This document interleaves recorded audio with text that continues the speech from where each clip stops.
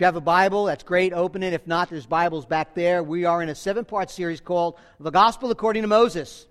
Kind of a short look, kind of a 7-part look at the high points of Moses' life and the salvation and identification of the Jewish people. So much is going on in the news about the Jewish people. Our study takes us to the book of Exodus, second book of the Bible, second book of the Torah, the Pentateuch, which is the 5 books of Moses. And we're in chapter 13. We're going to look at chapter 13 a little bit and chapter 14. Now, the word Exodus means departure. Exodus is a continuation of the Genesis story, where in Genesis, the promises was made to Abraham that he will be raised up. God made a covenant with him that he will have a great nation, will come from him, right? There'll be a great lineage. They promised Abraham there will be a promised land, a great lineage, and through that lineage will come one who's born, a male child, who will defeat Satan, crush him, and have victory over sin, death, and hell. That deliverer, of course, that Messiah we sang about, his name is Jesus. Exodus, wrapped up, if we could say it in one sentence, is the story of the redeeming work of God for his glory and our good, our salvation. Redeeming work of God for his glory and our good. The titles of the sermon is Getting Out, Part 2. It's actually a look at the literal deliverance of the Israelites from captivity. Remember, the book opens up with Israel in captivity in Egypt, in slavery. And we said that kind of is a picture of a foreshadow of the reality. And the principle that God wants us to see is that slavery, according to the Scripture, is serving and worshiping anything more important to God, treasuring, clinging to, having the centrality of your life being anything more important than God. And we're all slaves, and we all need to be set free, and we cannot be set free by our own deeds, our own will, but by God alone. We'll see that clearly today. Part 1, a few weeks ago, we looked at the Scripture, the portion of Scripture where Moses has his first encounter with Pharaoh, the king of Egypt. We also saw that God sent the 10 plagues into Egypt. And then finally we ended with a look at the Passover, if you remember that from a couple of weeks ago. Today, the actual release, rescue, deliverance of the Israelites as they leave Egypt to worship the Lord on their way to Mount Sinai. Understand this morning, and I want to make this really clear. I want you to get this. The Exodus is the greatest redemptive event in the entire Old Testament. It's spoken about repeatedly throughout the Old Testament, in the Psalms, in the Proverbs. Yahweh is depicted as the one who brought them out from Egypt, the one that brought them out from the land of Egypt. They sing about it. One that brought them out of the bondage of slavery. It's the mighty act of God's redemptive work all throughout the Old Testament. Israel celebrates it in her creeds. She sang it in their worship. The prophets continually reminding Israel that their election and their covenant were closely related to this act, this Exodus, this story. It's a defining moment, a crucial place for Israel. I think it's right to say that Israel is created in Exodus as a nation brought out of Egypt, crossing the Red Sea, was essentially bringing them into being as a people. But it doesn't stop there. In fact, Paul tells us in Corinthians that the whole Exodus experience was written for our instruction. That was written to show us, and teach us about the better and the greater deliverer and deliverance in Christ. If you remember part 1, Moses goes to Pharaoh. He says, "Let my people go that they may worship me." And Pharaoh's like, "Who is the Lord? Who is the Lord that I should let you go? I will not let you go." And it was that question, who is the Lord, that was the driving force of the plagues that God sent.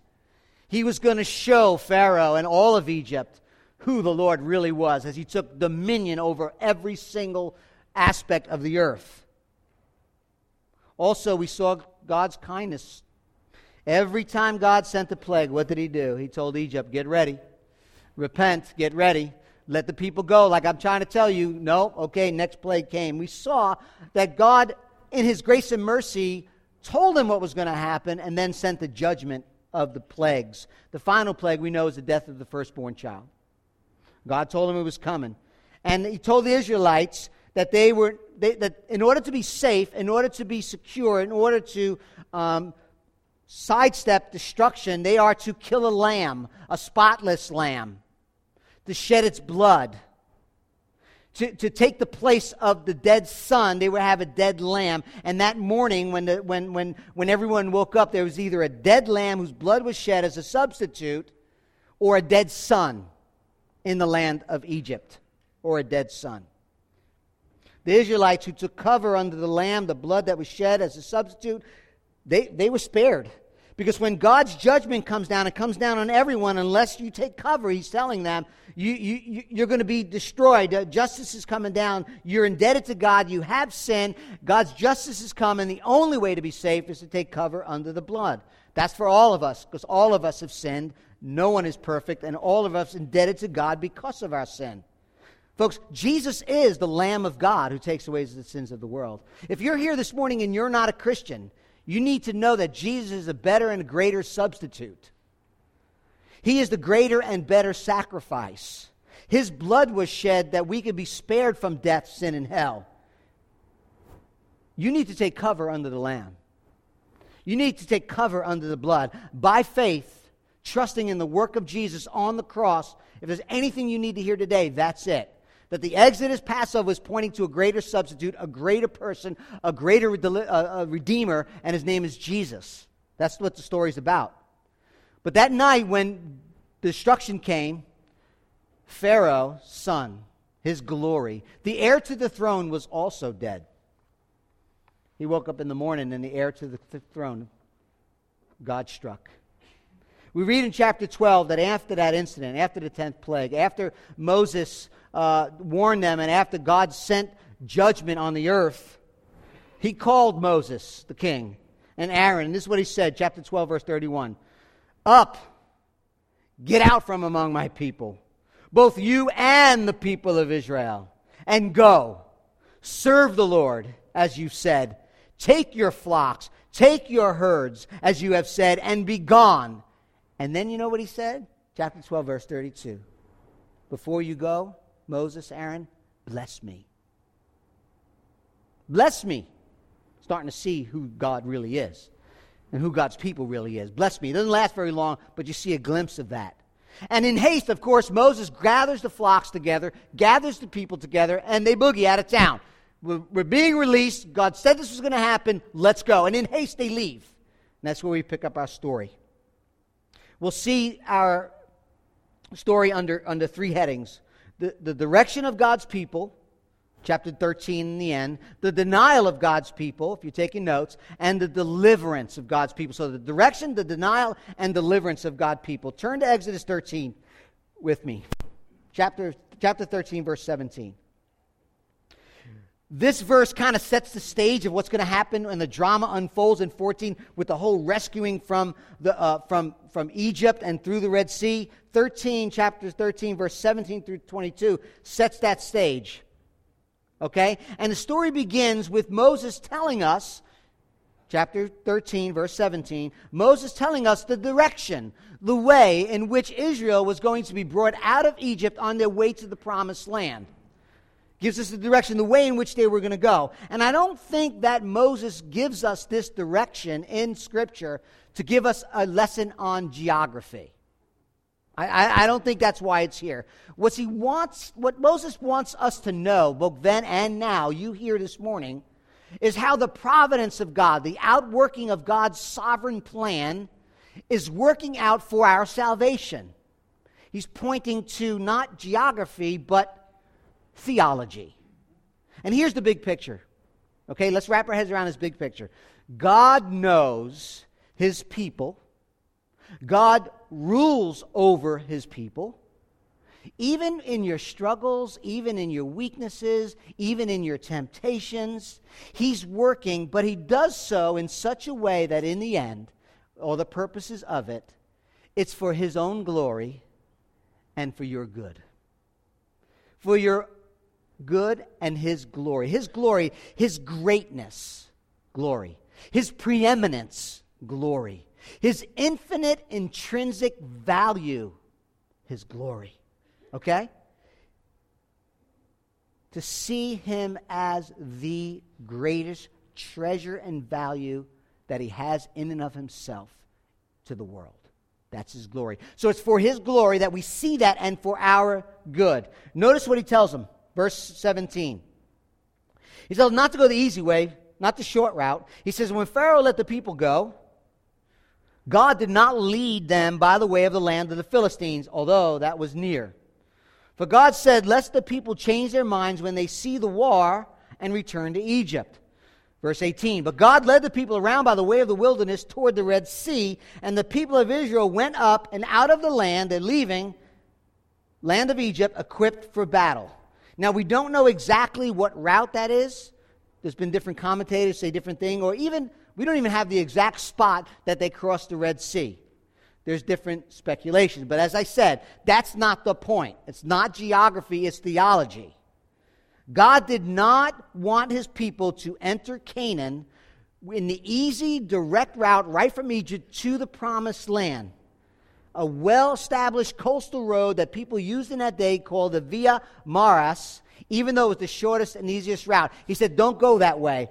Because if He had led them that way, they would have met the Philistines in that territory. Believe it or not, it's by the Gaza Strip. I know that's unbelievable, but it is. And they were going to fight the Philistines. That's what they're doing now. But He said, you know what? They're not ready for that. I know my people. I know their weaknesses. I know their temptations. They're not ready for that. God knew, and folks, you're predictable. You think you're predictable to your family? Like, I could tell you what's going on in my family, in my daughters, or something going on. I'm not 100%, but I'm pretty good.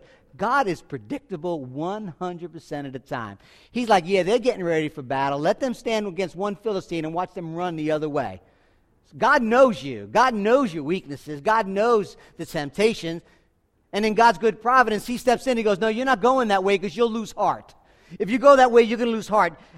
And you got to ask the question, are they that finicky?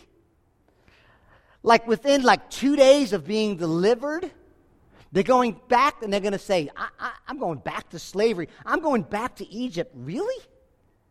Yeah. God's like, yeah. That's how finicky they are. Now, before we judge, let's relate.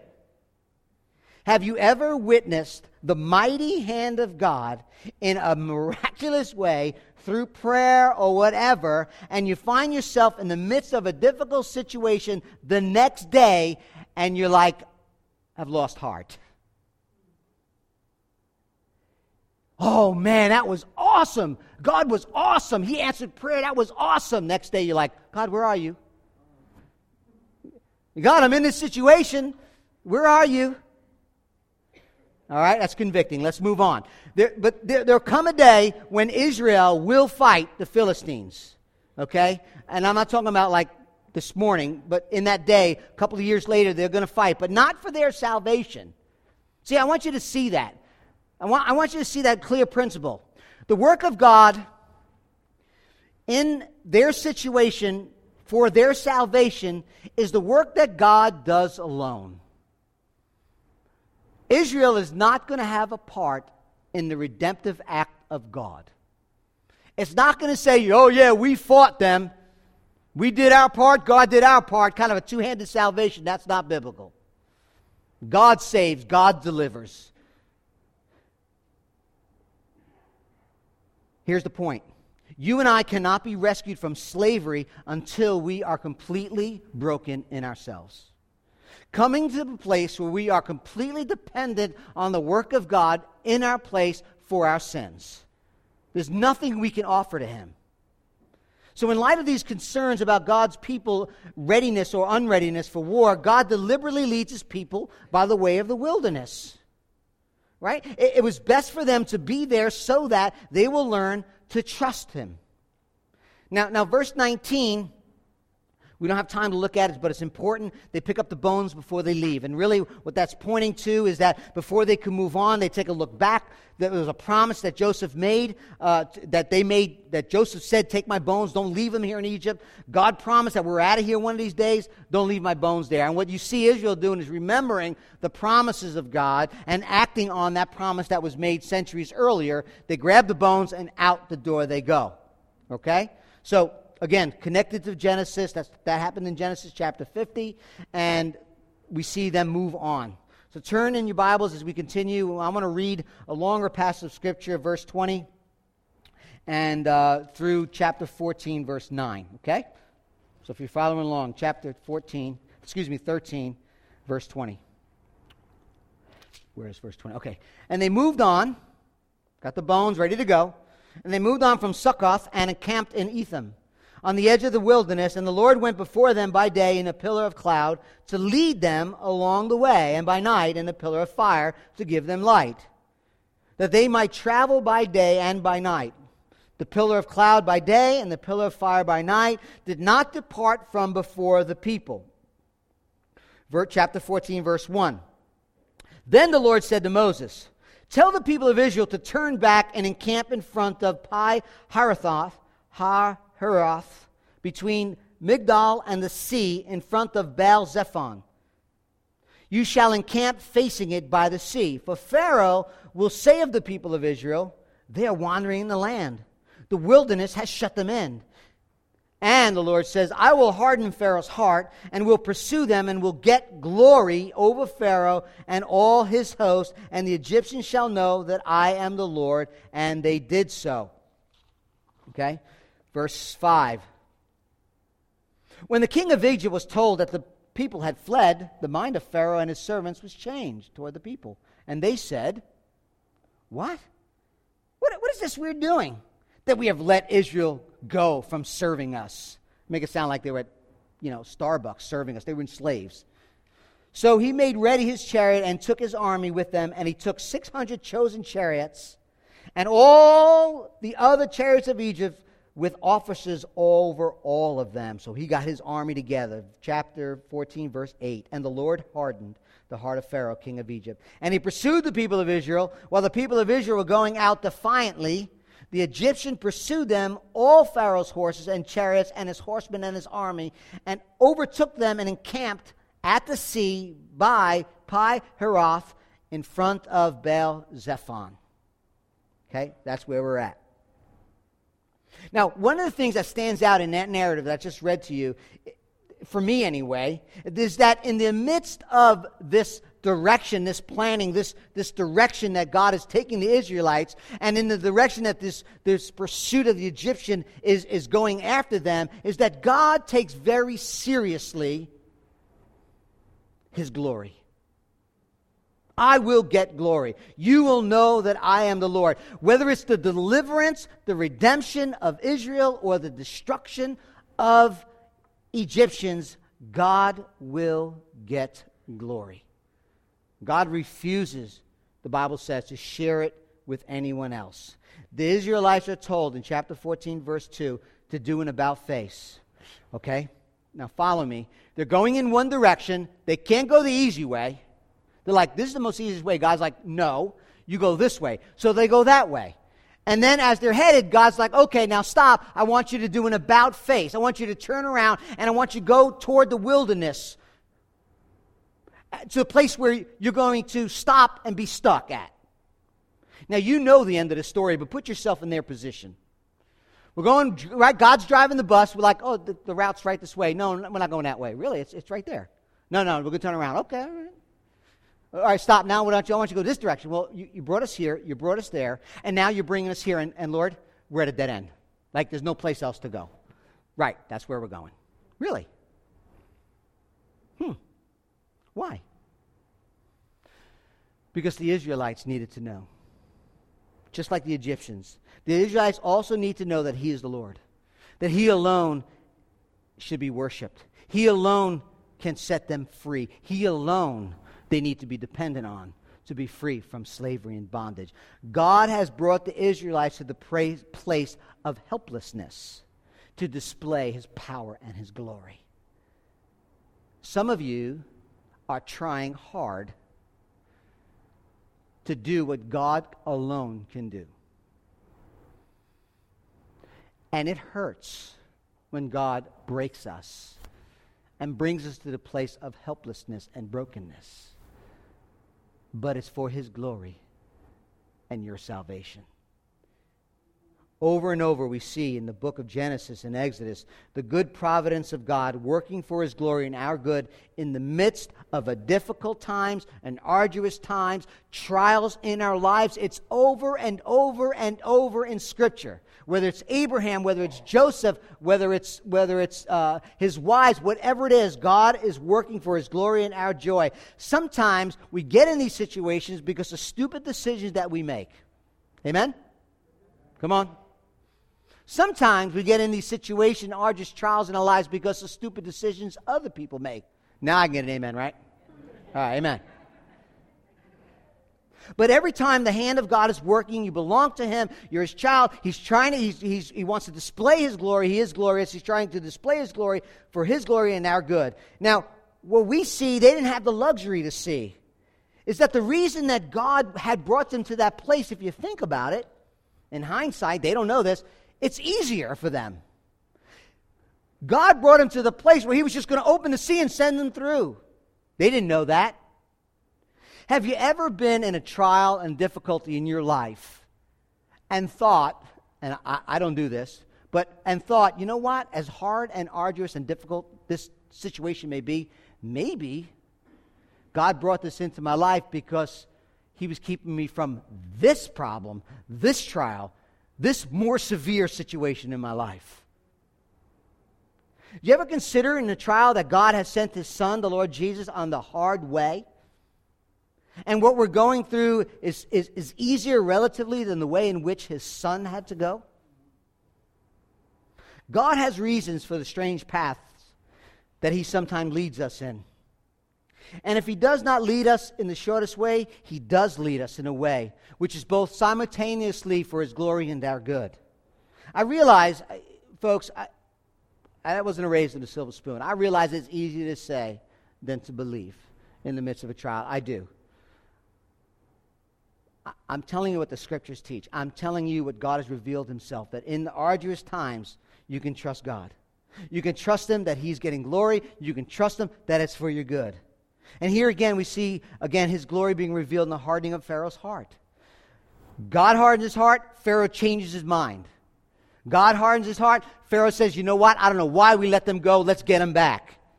And you see again the mystery of divine sovereignty and human responsibility. God hardened his heart, Pharaoh hardened his heart. Both are true. Pharaoh's responsible for the actions and choices he makes, and yet God is sovereign over them. So the hardening of Pharaoh's heart was not God's response to Pharaoh, but His purposes for Pharaoh, that He would drive Pharaoh to the place in the wilderness after the Israelites, to the very place, to the very spot in which God ordained. We're 100% predictable. In fact, He makes it clear for us what's going on. God makes it clear. It's not a surprise. Verse 3, God tells Moses exactly what He was up to. He says, this is what I'm going to do. I'm going to send you this way, and I want two things that are going to happen with Pharaoh. Number one, at Israel, he's going to say is walking around aimlessly. He does. And the second thing Pharaoh's going to think is that Israel's trapped. And he does. God, we're told in verse 4, plans to use it to harden Pharaoh's heart and entice him to his own destruction.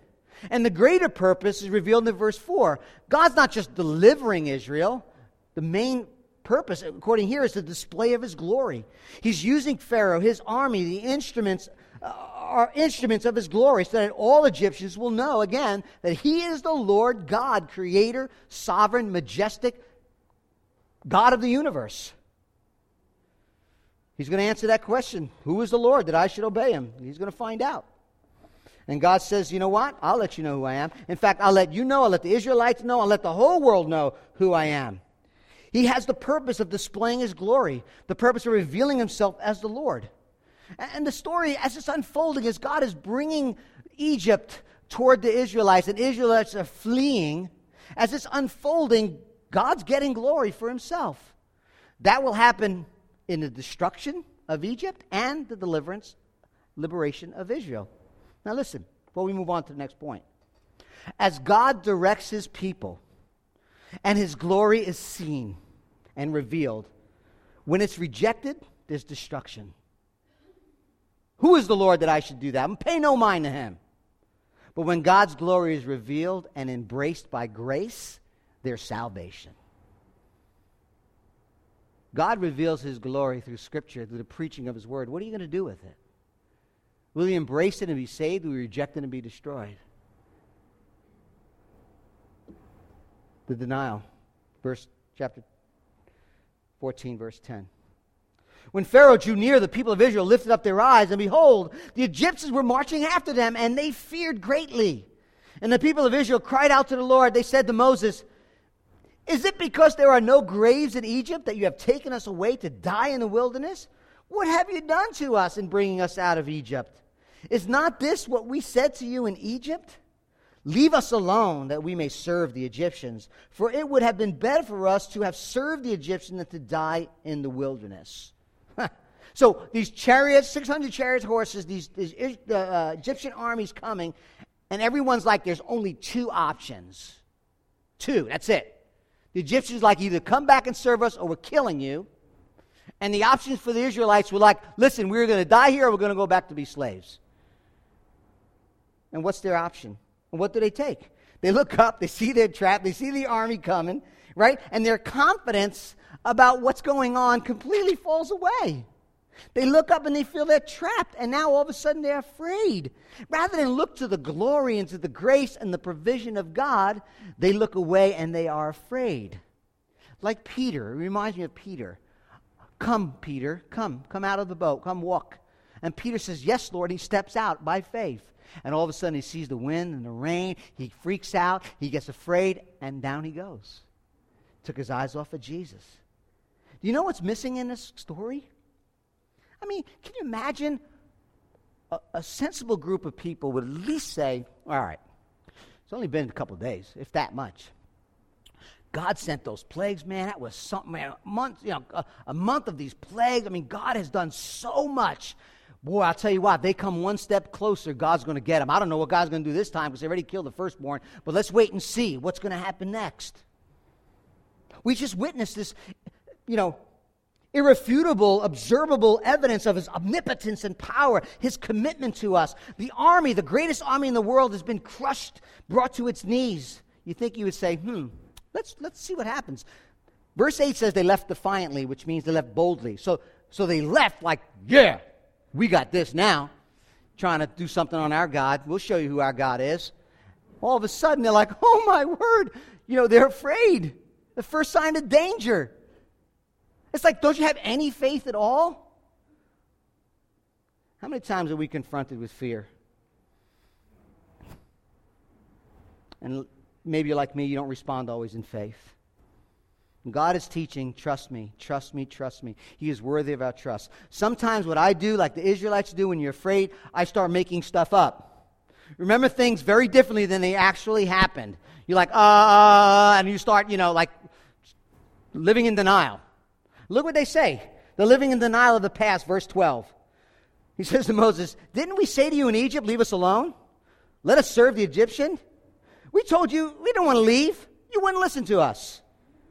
That's not true.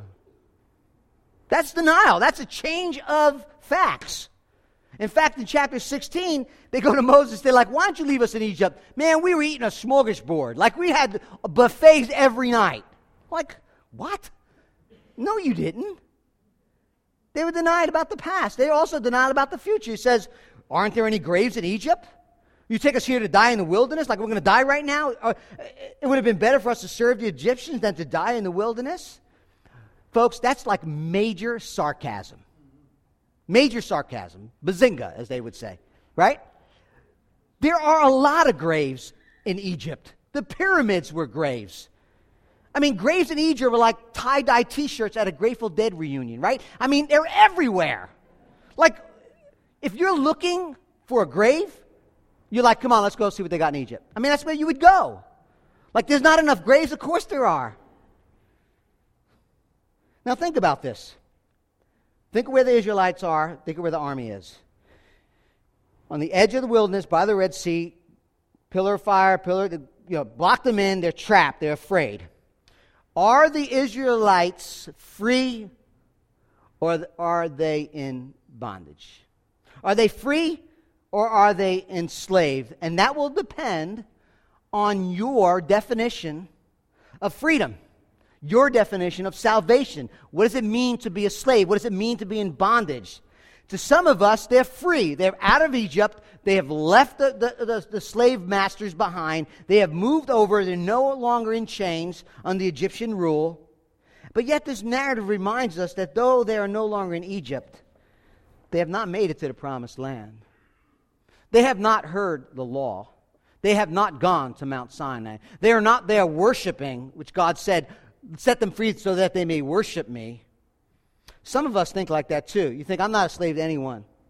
I have no master. I have no God. I don't believe in anything. I don't have any bad, evil habits. I'm truly free. That's not what the text is telling us. They are still slaves. They're slaves to fear. They're slaves to circumstances. They're slaves to their denials, their delusions.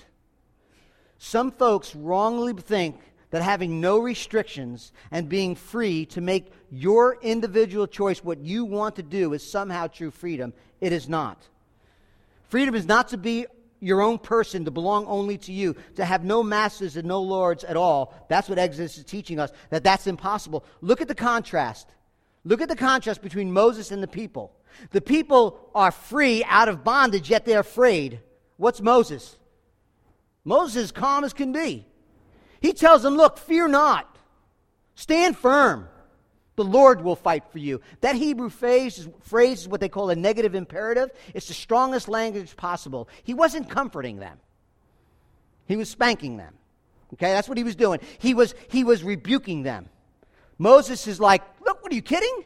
You guys are in slavery. You guys are in fear. You guys are in bondage through your circumstances. Don't be afraid. Watch what the Lord will do. Why the contrast?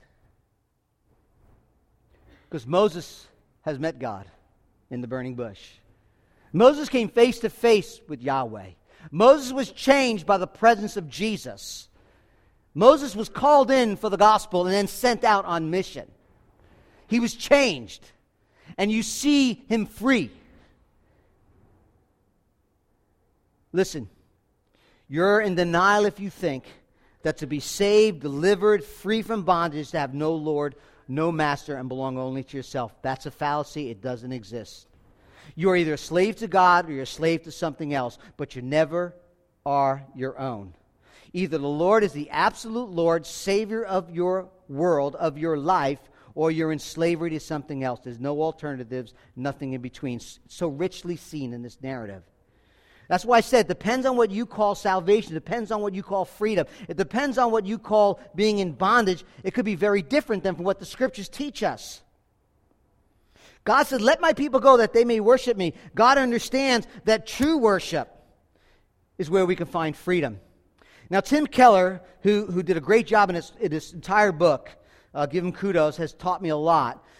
Talks about in his sermon, it's called The Great Escape. He mentions 4 things that show us that we're in bondage. I just want to mention to you quickly. First, he says, all of us, you and I, everyone, live for something. There has to be something that we, you and I, individually look to give us meaning, to give us a sense of significance, to give us purpose in life, why we are here. Rocky Balboa, his girlfriend said, why are you doing this, Rocky? Because if I can stand a distance, I know if I can go to distance, I won't be a bum. For Rocky was making it to the end when the bell sounded, that he won't be a bum. All of us fight that. Every human being fights that about being a bum. Maybe I'm not really that much. Maybe I'm not very important. Maybe my life really means nothing. Maybe really everything I'm doing is pointless, makes no difference. Maybe I'm a bum. Now, we use different language, but everyone is living for something. Number 2, whatever you live for, whatever you serve, it controls you. You got to have it. Whatever you are clinging to that makes you have a sense of significance, of value, your personhood, your self-image is something that you have to have, and it controls you. You don't want to believe it, but it's true. We don't want to think of ourselves as slaves to something. I mentioned this last week, Bob Dylan. You're going to serve somebody, right? Whether it's the devil or whether it's the Lord, but you're going to serve somebody. And whatever it is you serve that you got to have, it controls you. Number 3, whatever you're living for in your life and enslaves you, it could be a good thing or a bad thing. We think of slavery, a lot of times we think of bad things, drug addiction, porn addiction, alcohol addiction. We think of those bad things. But good things enslave us, like having good kids, having a good marriage, working hard. When good things become the ultimate things, they enslave us. We got to have it. Everybody, unless God is the absolute center of your life, is a slave. You're enslaved to good things. That's more essential, more important, more significant, more rooted in who you are, is other than God. We are enslaved, even good things. And fourth, if you fail to get it or lose it, the thing you're building your life around, it will come after you, just like you see in this story, and say, serve me or die. Whatever you're building, if you're building your life around being a good parent, you're putting all your stock in your children, and something happens with your children, they go bad, what happens to you? If you put everything around, I work hard, I'm a morally right person, I do the right thing, I'm working hard, let your health fail, let your business fold, then what happens to you? Right? There's self-contempt, there's anger, there's just kind of an explosive reaction to that because you've built your life around even good things become masters in your life. It happens to all of us. Let me give you an experience. So if you're saying, I'm not really quite sure, let me tell you something from my own life. Okay? I want to be a good pastor. I think that's a good thing. When things go wrong, it's upsetting to me. If there are things that hinder my success or hinder the ministry here of me doing a good job, if those things that hinder me, I feel somewhat irritated. Okay? If something or someone threatens me or threatens the ministry, I may feel somewhat afraid. But if being a good pastor, a good community group leader, a good pastor in process, okay? Maybe a pastor you want to be a pastor.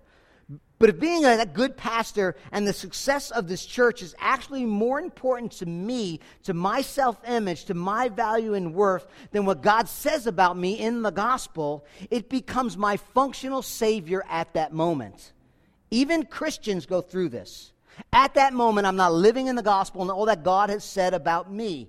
If I keep telling myself that my value worth is built in and connected to my success when things go wrong or things get in my way, it's not just irritation, it's an eruption of anger.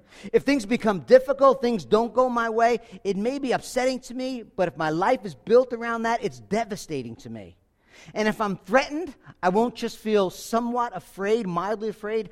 I become frozen in fear because my old ways of justifying myself rears its ugly head and it says, serve me or die. You need this.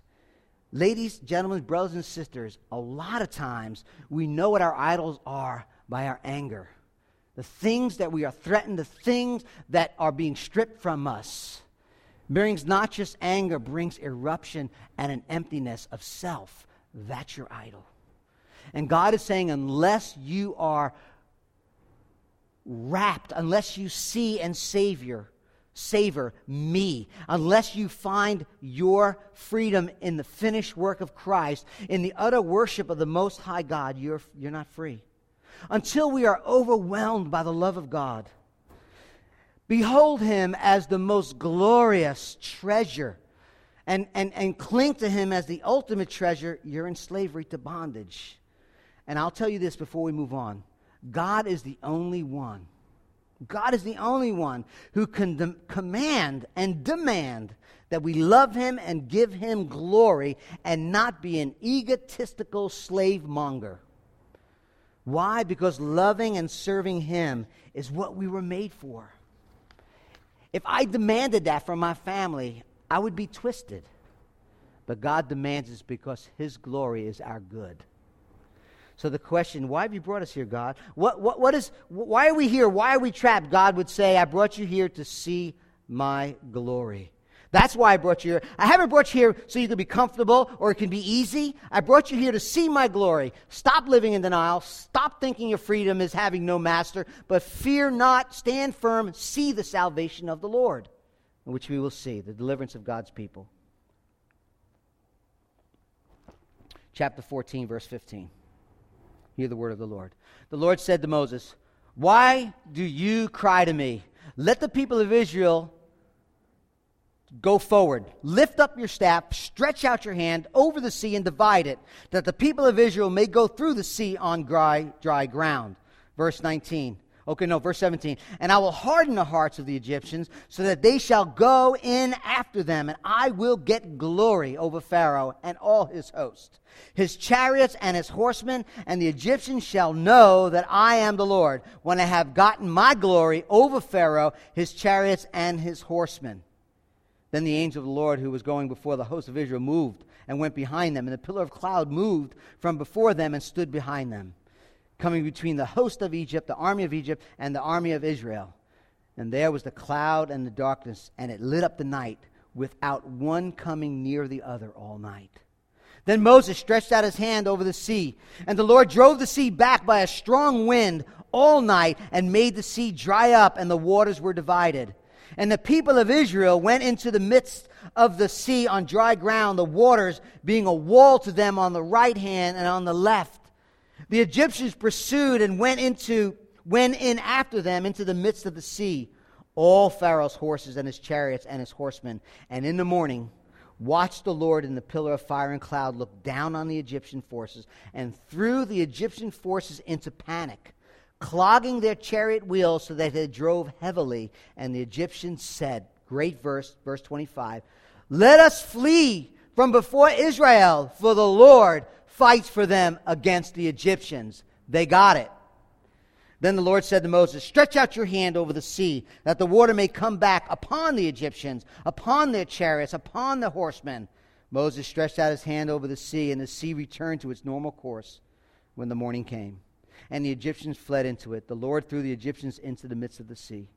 The waters returned and covered the chariots and the horsemen and all the host of Pharaoh that followed them into the sea. Not one of them remained. But the people of Israel walked on dry ground through the sea, the waters being a wall to them on their right hand and on their left hand. He repeats it. Thus the Lord, verse 30, saved Israel that day from the hand of the Egyptians. And Israel saw the Egyptians dead on the seashore. Israel saw the great power that the Lord used against the Egyptians. So the people feared the Lord, and they believed in the Lord and in his servant Moses.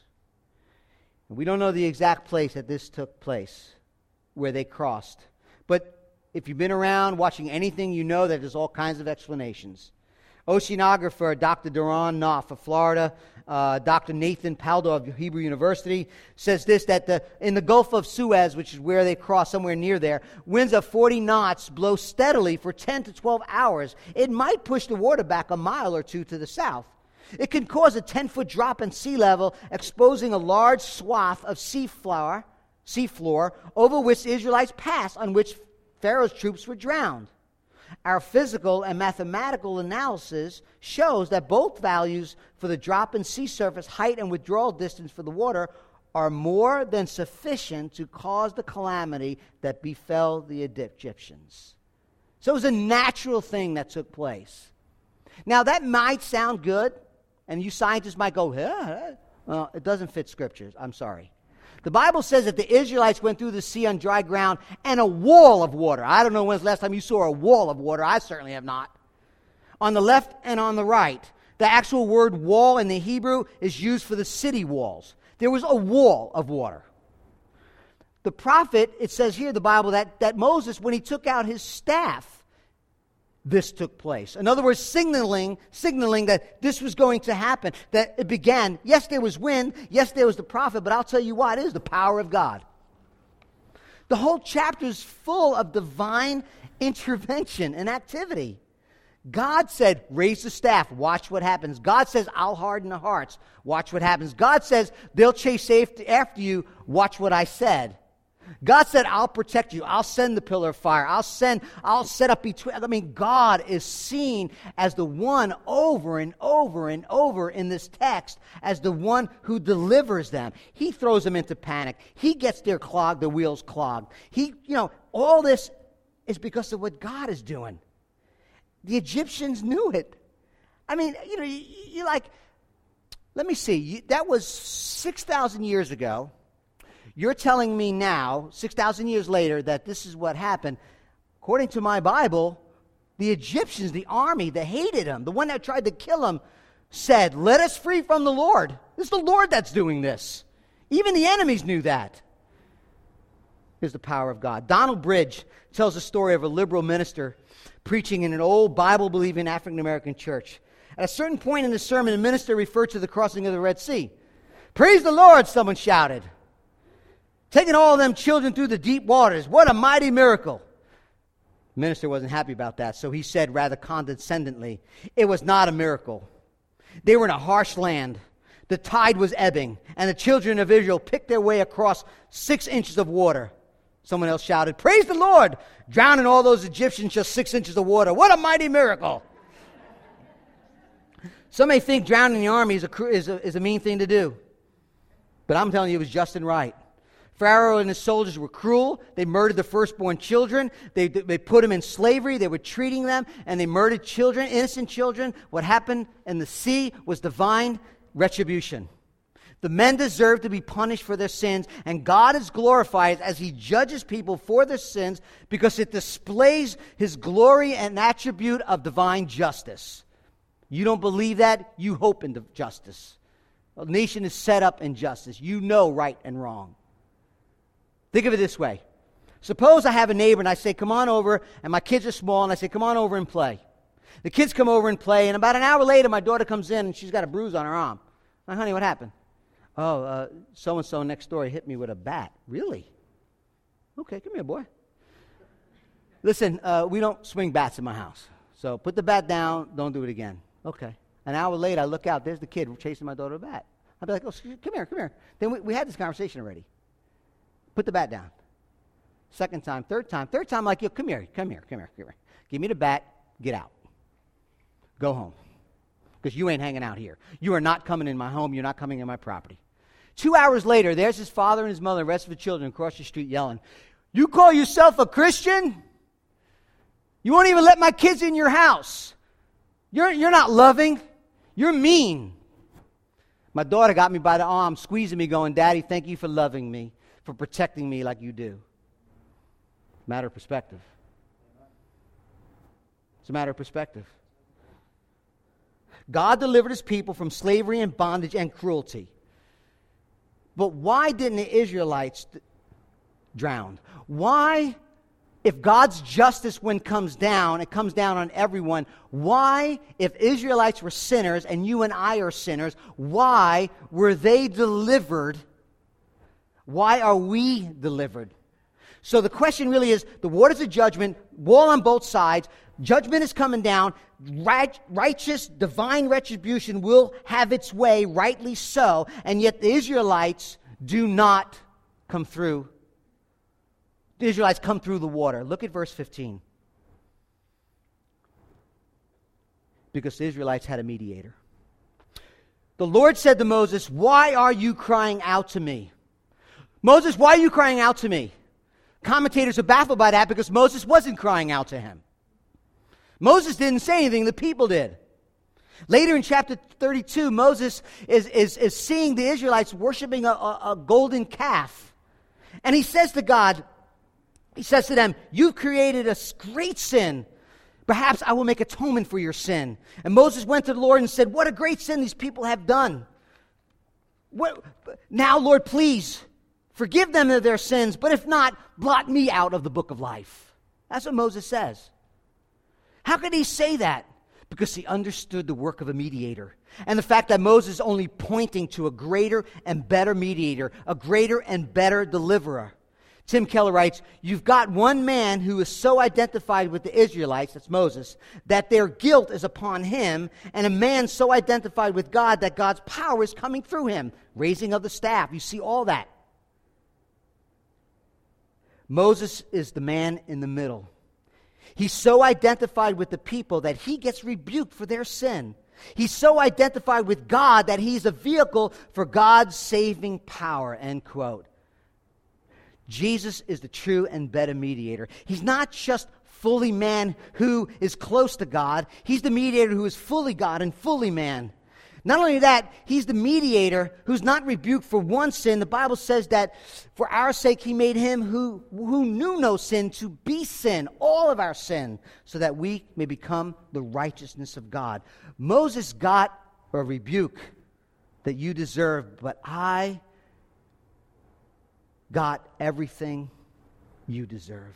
That's what Jesus is saying. Jesus is saying, Moses stepped in and took a rebuke for the sins of the people. I stepped in and took judgment, wrath for you. If you put your faith in me, I will lead you out. I will break the bondage of sin, death, and hell. I will lead you into the place of the promised land where there is freedom and there is worship. The only way to get out, the only way to be free, your freedom is only found through the greater and better mediator who got your rebuke, who took your sins so that you can be reconciled to God and worship him. That's what Exodus tells us. The difference between Moses and Jesus is that Moses was a servant of God. Jesus is God's own son. Moses, at his best, participated in a foreshadow of redemption, but Jesus actually died in our place, taking our sin as the mediator and deliverer who stood on the cross. And when he died, that wall that protected the Israelites, that crushed the Egyptians, came crushing down on him as he cried out on the cross, my God, why hast thou forsaken me?" Takes our judgment, drinks the wrath that we deserve in our place as the greater and better deliverer, who delivers us not from the tyranny of nations, but the tyranny of sin, death, and hell in all eternity. Jesus is the greater and the better mediator. Jesus is the greater and better deliverer. Exodus may be primarily about Moses, but it would utterly fall on its face, fail in its purposes, if the life of Moses and the experience of ancient Israel do not lead us to see the true and better mediator, the gospel according to Moses. Jesus Christ on the cross body was broken, his blood was shed. Prophets of old, stories of old, narratives of old point to him. Even Jonah. The Bible said that Jesus is the greater and better Jonah. Why? Because Jonah, even though he was thrown in the sea and delivered the people on the boat, Jesus was thrown in the sea of wrath, condemnation, judgment on the cross for you and for me. Have you trusted Christ? Are you trying to get salvation on your own? You cannot. You can't work. Stand back, be silent, trust in the work of Jesus. The bread, we're going to have communion in a minute. I'm going to invite you to the Lord's table. If you're a Christian, you don't have to be a King's Chapel member. You could be if you're a Christian, you love Jesus. Have you trusted? And you have trusted in his broken body, his shed blood. I invite you to the table. If you're not a Christian, I want to invite you to the Lord's table, but as a believer, turn from your sins, trust in Jesus, acknowledge him as the Savior and Lord of your life, make him central to your life. He's Lord of the world. He's the only one that can set you free by being in complete submission to. Trust Jesus. The band will play. We will confess our sins, all of us. We will repent of our sins, and then we will celebrate the blessed body and blood of Jesus as we come to his table, take his bread and drink the blood, and we will rejoice and celebrate in that forgiveness. Have you trusted Christ? Have you trusted him to bring you over? Let's pray.